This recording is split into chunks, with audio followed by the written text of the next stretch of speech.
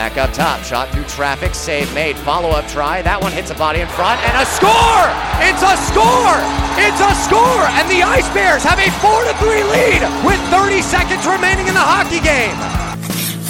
Oh, what a hit! Welcome to the SPHL in Knoxville.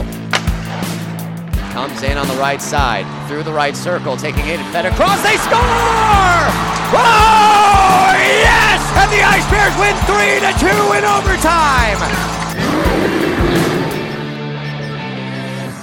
Welcome into the Knoxville Ice Bears podcast. I'm Joel Silverberg. Thank you for checking out the KIB podcast, whether you are doing so on Apple Podcasts, Google Podcasts, Spotify. Like, follow, subscribe, however you get your podcast. Make sure you're listening to the Knoxville Ice Bears podcast. We really appreciate you checking out this week's edition. Not a lot of Ice Bears hockey specifically to recap, and really not a whole lot of SPHL hockey around the league. It was kind of a light workload for the Southern Professional Hockey League, but we've got a big weekend to preview as we get closer and closer to Thursday, Knoxville's next game. The Ice Bears with just one game.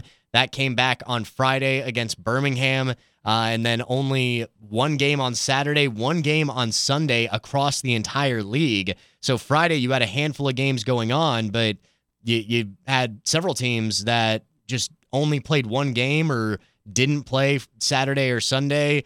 Peoria didn't play at all the entire weekend. They'll actually have 12 days off by the time they play against Knoxville. Peoria hasn't played since November 5th, and so the Ice Bears only having played one game in the weekend prior to getting ready for their first 3-3. The Ice Bears are at home against Peoria on Thursday and Friday. They're on the road at Macon on Saturday. And so not a ton of hockey to recap, but some storylines that are worth getting into as we take you through this edition of the Knoxville Ice Bears podcast. And let's just jump right in with that game on Friday at Birmingham. It was Knoxville's first non-Saturday away game, so appreciate everybody that showed up to the road game watch party at Union Place Bar and Grill on Chambliss Avenue in Bearden. So Knoxville getting a rematch with Birmingham after having just played them down at the Pelham Civic Complex 2 weeks prior. Knoxville won that game 4-1. Obviously, the storyline there, Christian Stead makes 60 saves, Andrew Ballant gets a hat trick. Well, wasn't exactly the storyline this time around.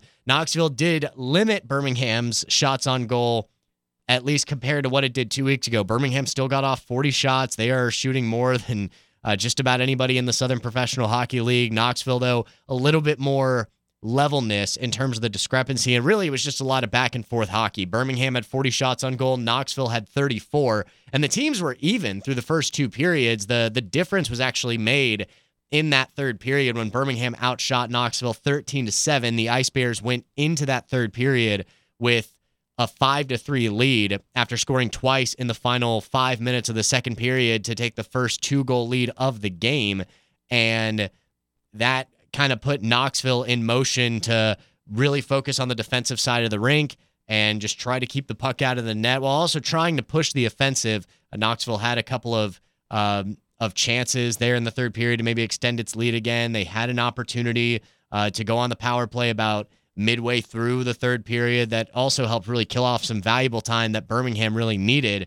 But for Knoxville, it ultimately got the job done, came away with a 5-4 win. Christian Stead getting his fourth win of the season. He made 36 saves in net on 40 shots, and it was just a wild back-and-forth game. Kyler Matthews scored early off the rebound for Knoxville. Jake Papalardo scored off a redirect about 3 minutes later, and then with 5 minutes left to go in the first period, Brady Florent scored off his own rebound. Justin McDonald set him up with a really nice saucer pass, and Florent did what he does best so far this season, and that's score goals, and he ended up getting his second halfway through the second period with a nice wrist shot from the high slot on the power play, and that came after Jordan Martin scored early for Birmingham. And so Brady Florent gave Knoxville a 2-1 lead, then he gave Knoxville a 3-2 lead. Carson Rose scored to tie the game for Birmingham, and then Rasmus Waxen-Engback and Andrew Ballant both scored for Knoxville in the final 5 minutes of the second period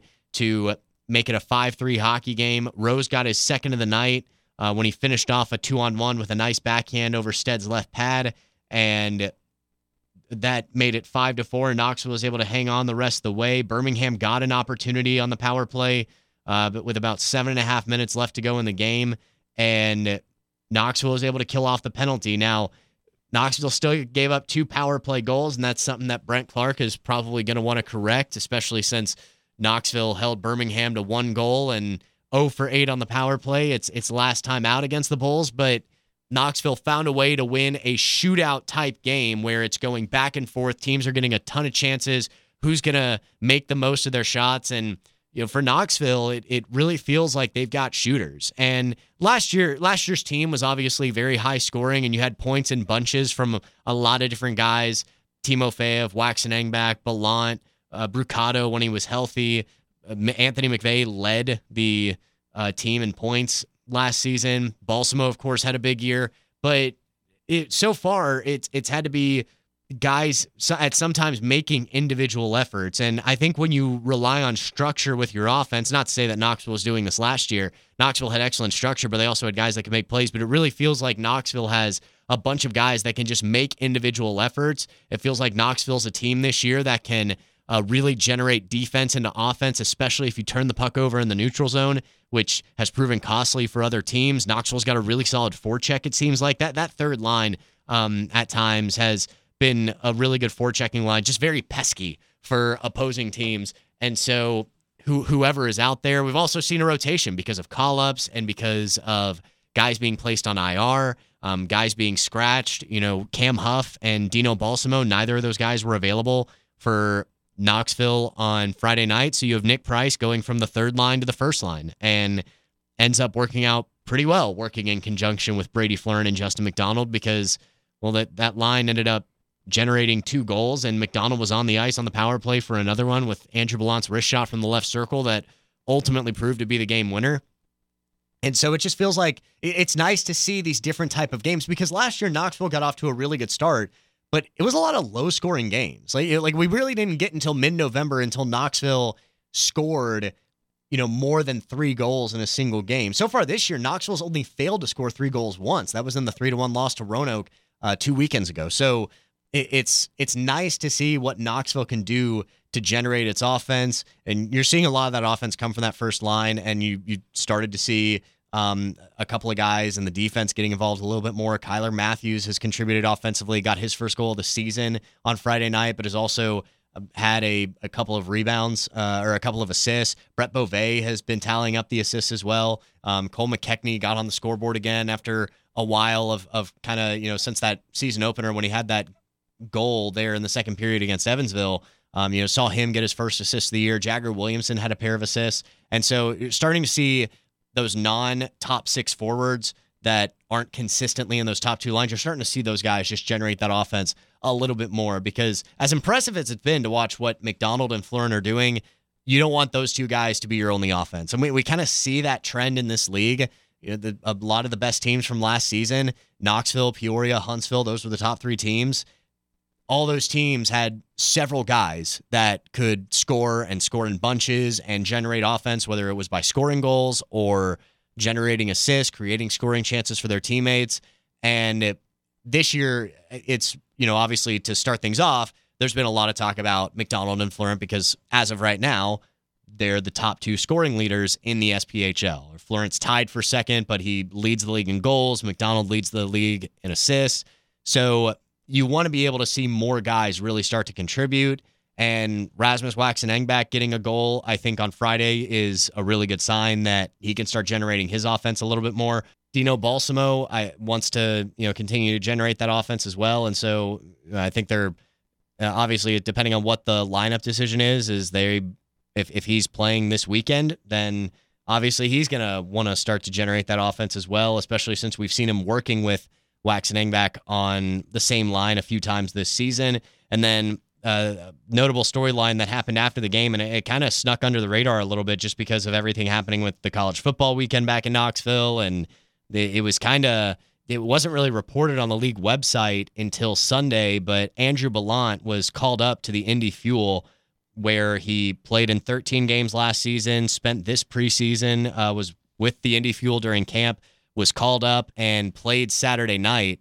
And just a wild scene. If you haven't seen the video, Andrew Ballant gets into a fight in a game against Cincinnati, and he and his opponent just knocked each other out. I don't know any other way to describe it. It was like that episode from that scene from Toy Story where the Rock'em Sock'em robots just repeatedly punch each other until they jack each other up. Like, that's kind of what happened in this fight. I mean, Bellant and his opponent both go down. They just repeatedly punch each other, and here's the thing. Belly doesn't fight super frequently. He doesn't fight nearly as often as, say, Kyler Matthews.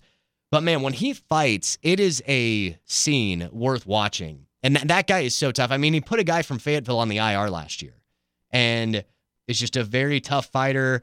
It's not all he is. He goes out there. I mean, he's scored 5 goals in 5 games before his call-up. He's been, he had a 3-point night on Friday, assisted on 2 goals, and just having a very solid season, despite the fact that he missed the first weekend of the year because he was still with Indy in camp. And so, deserving the call-up to go back to Indy over the weekend. And obviously you want to see him come back soon, but you also want to see him do well in the ECHL. So now 2 of Knoxville's notable forwards, Brett Outerkirk and Andrew Bellant, called up to the ECHL for the time being. And so that might, we'll see what that means as far as Elijah Wilson coming back. Wilson was added to the roster Thursday night before that road trip to Birmingham. He had gotten off to a pretty good start in Watertown in the FPHL. And so with Ballant's call-up, okay, what does this mean for Wilson, assuming that Balsamo comes back? Alexander Jemaev has been in the mix. And so it's kind of figuring out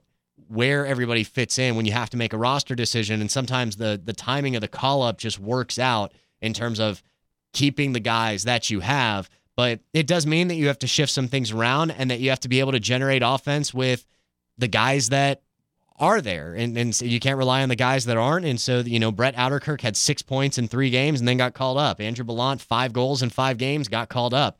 That's kind of the nature of the SPHL. And so you need, obviously, you feel confident that you can get points from Justin McDonald and Brady Florent, but you're going to need more from Rasmus Waxen-Engback, and you're going to need more from Dino Balsamo, and you're going to need more from Cole McKechnie and Jagger Williamson and Alexander Jemaev and Nick Price and all those guys. All those guys are going to play a very important role, and Cam Huff and that entire forward group. Everybody's going to have to start contributing, and you're starting to get into the meat of the schedule where you've got 3 games in 3 days coming up, and you have the defending President's Cup champions coming into your barn for 2 games. And we know how this series went last year. Knoxville and Peoria played each other 4 times last year. The Ice Bears only won 1 of those games.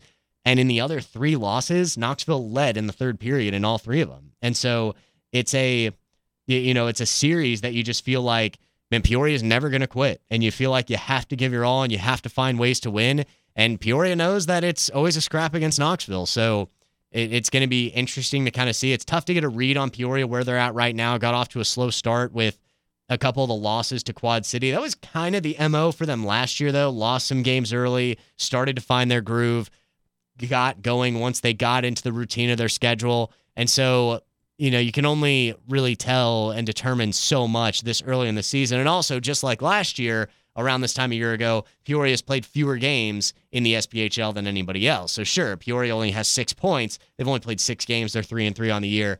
You can't really get a read for a team that early in the season. Knoxville's only played 7 games. They're officially an 1/8 of the way through the regular season. They're 5-2. That's great. Looks solid to start off with. And for Knoxville, this is one of the luxuries that Knoxville has of being one of the more centrally located teams in this league, is that usually in the early parts of the season, Knoxville's played a blend of opponents. Last year, Knoxville started off the season against Macon. Then they went to Birmingham. Then they played Roanoke and Huntsville in a 2-game weekend. So, within the first 4 games, Knoxville's already seen 4 different opponents. Well, a lot of these teams up north, they kind of play each other twice. Pensacola has already seen Huntsville a handful of times. Birmingham's already seen Huntsville more than once. Quad City has played Peoria and Evansville. Peoria has not left the state of Illinois. Like, Peoria has not left the state of Illinois. Their only road games have been against the other Illinois teams, and then, of course, they've played at home. So for Peoria, not only are they coming off 12 days rest when they come to play Knoxville, but it's their first time being out of the state. So they've had the luxury of getting to stay in Illinois so far through the first 6 games of the season. But that's kind of how it works with the structure of this league, is that it's not an even schedule. You don't play the other teams in your league an even amount of times. Knoxville plays Macon and Roanoke 9 times this year. And they play Vermilion County 3 times. Like, that's just kind of how it works. They play Huntsville 7 times. They play Pensacola 4 times. It's just kind of the nature of how the league is structured. And so for Knoxville, it's seeing another new opponent. Knoxville's kind of used to this, where you can't really get any familiarity. Other than the home and home against Evansville, Birmingham is the first repeat opponent that Knoxville's had this season. And so it's going to be about understanding a new opponent, preparing for Peoria to come in. And Peoria, I think Peoria is going to be fine. I wouldn't make too much of their 3-3 record. We kind of have seen this script before. They're going to keep getting better, and they're going to win more games as the season goes along. And we've already seen different results that you don't necessarily expect to see on paper. Macon's got a win over Fayetteville. Quad City's got a loss to Vermilion County. And it's still early in the season to kind of make any assumptions about who's doing what. But based on what we saw last season, a lot of people have been surprised to find out, hey, Macon shut out Fayetteville. Hey, Vermilion County beat up on Quad City in a game. Now, Quad City's gotten Vermilion County a couple of times in return, but this is kind of where we're at with this season so far. And I think it's just been interesting to see how everything's played out, some of the results that we've gotten, because I do think, based on what we've just seen through 4 weekends, it really does feel like there's actually a little bit more parity throughout the course of the league. Quad City's off to a good start. Evansville's off to a good start, but they've played more games than anybody in the league besides Quad City. Roanoke still looks strong. Knoxville and Huntsville still look strong, but Huntsville at the same time, they've had a loss to Birmingham. They've had a loss to Pensacola. It's kind of interesting to see how the season could shake out. And Pensacola, they've played a lot of high-scoring games. They're third in the league in goals scored, but they've also allowed the third most goals in the league up to this point in time. So it's kind of interesting, like, all right, so Pensacola's playing a lot of high-octane, high-powered games, and, what is that going to look like as the season goes on? If that defense settles in, well, that team could be really dangerous. If the offense stalls out, Pensacola could be in trouble. So you just have to find out in what areas are teams going to improve as this goes along. Birmingham, they weren't a playoff team last year. They finished in 9th, finished a couple of games back of Roanoke for that number 8 seed. But Birmingham looks a lot sharper this year. And sure, they're 4-3. Yes, they've, had a couple of games where they've given up 3, 4, 5 goals, but they just look faster on the perimeter. And they look like a team that's more disciplined defensively. They've got more fight to them. There's been 2 games they've played against Knoxville. There have been fights. There have been a lot of penalties. Both teams have had a minimum of like 5 power plays each in those 2 games. Birmingham had 7 on Friday. Knoxville had 6. Birmingham had 8 the first time those 2 teams played. So a lot of penalties when those 2 teams get together. But I also just think that Birmingham is a team that has a lot more motivation. They're fighting a lot more. It feels like the culture's changed a little bit with Craig Simchuk from his second year to his third. So just different things that are noticeable with how Birmingham's playing hockey this year. And obviously there's a handful of teams that Knoxville hasn't seen yet. They'll see Peoria for the first time this Thursday and Friday, and then they'll see Macon for the second time this season coming up on Saturday, but their first trip to Georgia for a game this season. But so far, it feels like everything's even. There's not a clear runaway favorite. And granted, last year, Huntsville had that historic start where, the first 13 or so games before a loss, which was the best start ever to a regular season in SPHL history. Nobody did that this year. So that's kind of where Knoxville is at. And where a lot of teams in the league are at. Knoxville and Roanoke are the only 2 teams in the league with less than 3 regulation losses. It's still very early, so we're not getting too far into the schedule. Roanoke is 5-2-1. Knoxville's 5-2. And that one shootout loss for Roanoke, like, who knows what would have actually happened there. For those that haven't heard the story, 2 weekends ago, they were playing against Fayetteville, and due to some issues with the ice, the game was ruled no longer safe to play on, but the score was tied in the second period.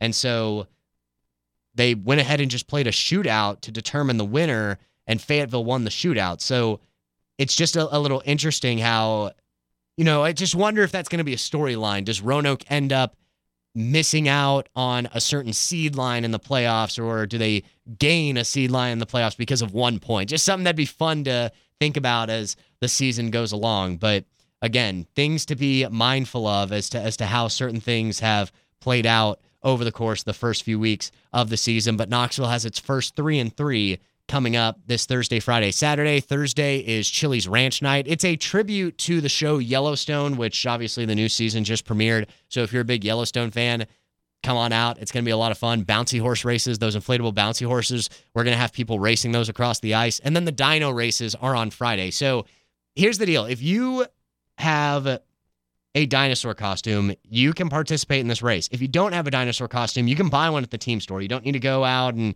to a specialty store or something and try to find one. You can buy them at the team store and online at KnoxvilleIceBears.com. And we have youth and adult sizes available. Batteries are included for all of them. So we're making it really convenient for you because we want to get a ton of dinosaurs on the ice for this. So if you don't have a dinosaur costume, you can buy one at the team store and then you can race across the ice. It's going to be a lot of fun. So dino races on Friday night and then another road game watch party Saturday night as the Ice Bears head to Macon after taking on Peoria on Thursday and Friday. Thank you again so much for listening to the Knoxville Ice Bears podcast. Whether you're doing so on Apple, Google, or Spotify, hit that subscribe button, like the podcast, follow it. Whatever method you're using to listen to your podcast, be sure to help spread the word about the Knoxville Ice Bears podcast. And one other quick note from Friday, and some of you may have seen the video that the Ice Bears put out on social media already. The week leading up to the Birmingham game for this past Friday, a gentleman named Andy reached out to us about his son, Ethan. And Ethan has Duchenne's muscle dystrophy. And so it's been obviously a very, it's just been a trying journey for Ethan and his family. Ethan's in a wheelchair. Really good kid who just loves hockey, just gets very excited about ice hockey. And so the family is from Ireland. And they made the trip over to the States, and I guess periodically they do this where they come to the U.S. and they go look at a bunch of different rinks. They check out different hockey games. And, of course, they've got hockey over in Europe. They are big Belfast Giants fans. So if you ever find yourself in Ireland, in Northern Ireland specifically, be sure to check out Belfast and check out the Giants. And if you run into Andy, Yvette, and Ethan, just say hey and let them know that, that you're an Ice Bears fan. But when Justin McDonald was with the Atlanta Gladiators, the family caught a game in Atlanta, and Ethan just really hit it off with Justin. And so J-Mac has been a big supporter and a follower of Ethan's journey and everything that he's had to go through. And so the family reached out to us, letting us know that they were kind of taking a trip through. They went up and saw the Bruins play. They caught a Penguins game. They were in Washington to see the Capitals. The day after they came to see our game in Birmingham, they went back to Nashville to check out Bridgestone Arena. So they watched the Predators take on the Rangers. And then I think this week they're going back to Atlanta to see the Gladiators. So they're just going all over the place, regardless of what league it is. They just want to see hockey. And so they wanted to surprise Justin and not tell him that Ethan was coming. And so we had them up top on the second floor at the Pelham Civic Complex. We led Justin into the elevator. And when the doors opened, he saw Ethan, was so excited to see him. So they got to spend some time together. We had Ethan on the bench for warm-ups. It was awesome. A really great experience. We appreciate the Birmingham Bulls, too, for helping facilitate everything that was going on with that. They provided so much and were so helpful, and we're more than happy to help just make the entire McLean family as comfortable as possible during their experience. And, of course, got to hang out with the team after the game as well. So just a really cool story, and you can check out Team McLean, 2 C's, so MCCLEAN, Team McLean on Facebook, or at @team_McLean on Twitter, and you can follow Ethan's journey there. But just a kid that loves hockey, very polite, and was just happy to be there. And apparently Ethan didn't know either. His parents didn't tell him. They kept it a secret from him that they were going to see Justin McDonald the entire time as they were making the trip down to Birmingham, which I did not know that. So I'm really thankful that I didn't actually spoil the surprise when I got to meet Ethan and the rest of the family before I led them to J-Mac, because I had no idea that Ethan wasn't supposed to be made aware. And so I was like thinking in my head, oh my gosh, did I say something? Apparently I didn't. So he was surprised. He was very happy. I'm just glad that I did not ruin this because that is something that I would have been prone to do, especially since I did not know that Ethan was not supposed to be privy to what's going on. Justin had no idea. He was so happy when we got on the bus and was, excited and telling the coaches and everything about it when we started making our way back to Knoxville. But just a very cool moment, and we were really happy to be able to make that happen for Ethan. And you can check out the video to see the look on Justin's face and just to see the moment where he gets to see Ethan and the rest of the family for the first time in a while. So it was really, really cool to see. So love stuff like this. It's why we love sports, and wishing nothing but the best for Ethan and the rest of the family moving forward, especially as they get ready to enjoy the rest of the hockey on this trip before making their way back to the UK. So again, you can check out that video on our social media platforms, Facebook, Twitter, and Instagram. And for more information, you can check out Team McLean on Facebook and Twitter to be able to keep up to date on Ethan's journey and to see what rink he's checking out next. He loves hockey. He's got a bunch of jerseys. He has Justin McDonald memorabilia from his time in Atlanta. So a lot of fun stuff. He's got a lot of great stuff. And we made sure to get him some Ice Bear swag too, since now he's officially an Ice Bear fan, since his favorite player is playing for Knoxville. Thank you again so much for checking out the Knoxville Ice Bears podcast. We will have the call for you for Thursday night, 105.1 WKCE, the official flagship station of the Knoxville Ice Bears. Be sure to register for Dino Races. We want to get a ton of dinosaurs on the ice this Friday. And of course, Thursday night, the Bouncy Horse Races. You're not going to want to miss it. Thank you for checking out the Knoxville Ice Bears podcast. I'm Joel Silverberg. We'll catch you on the call for Thursday's game of Ice Bears hockey.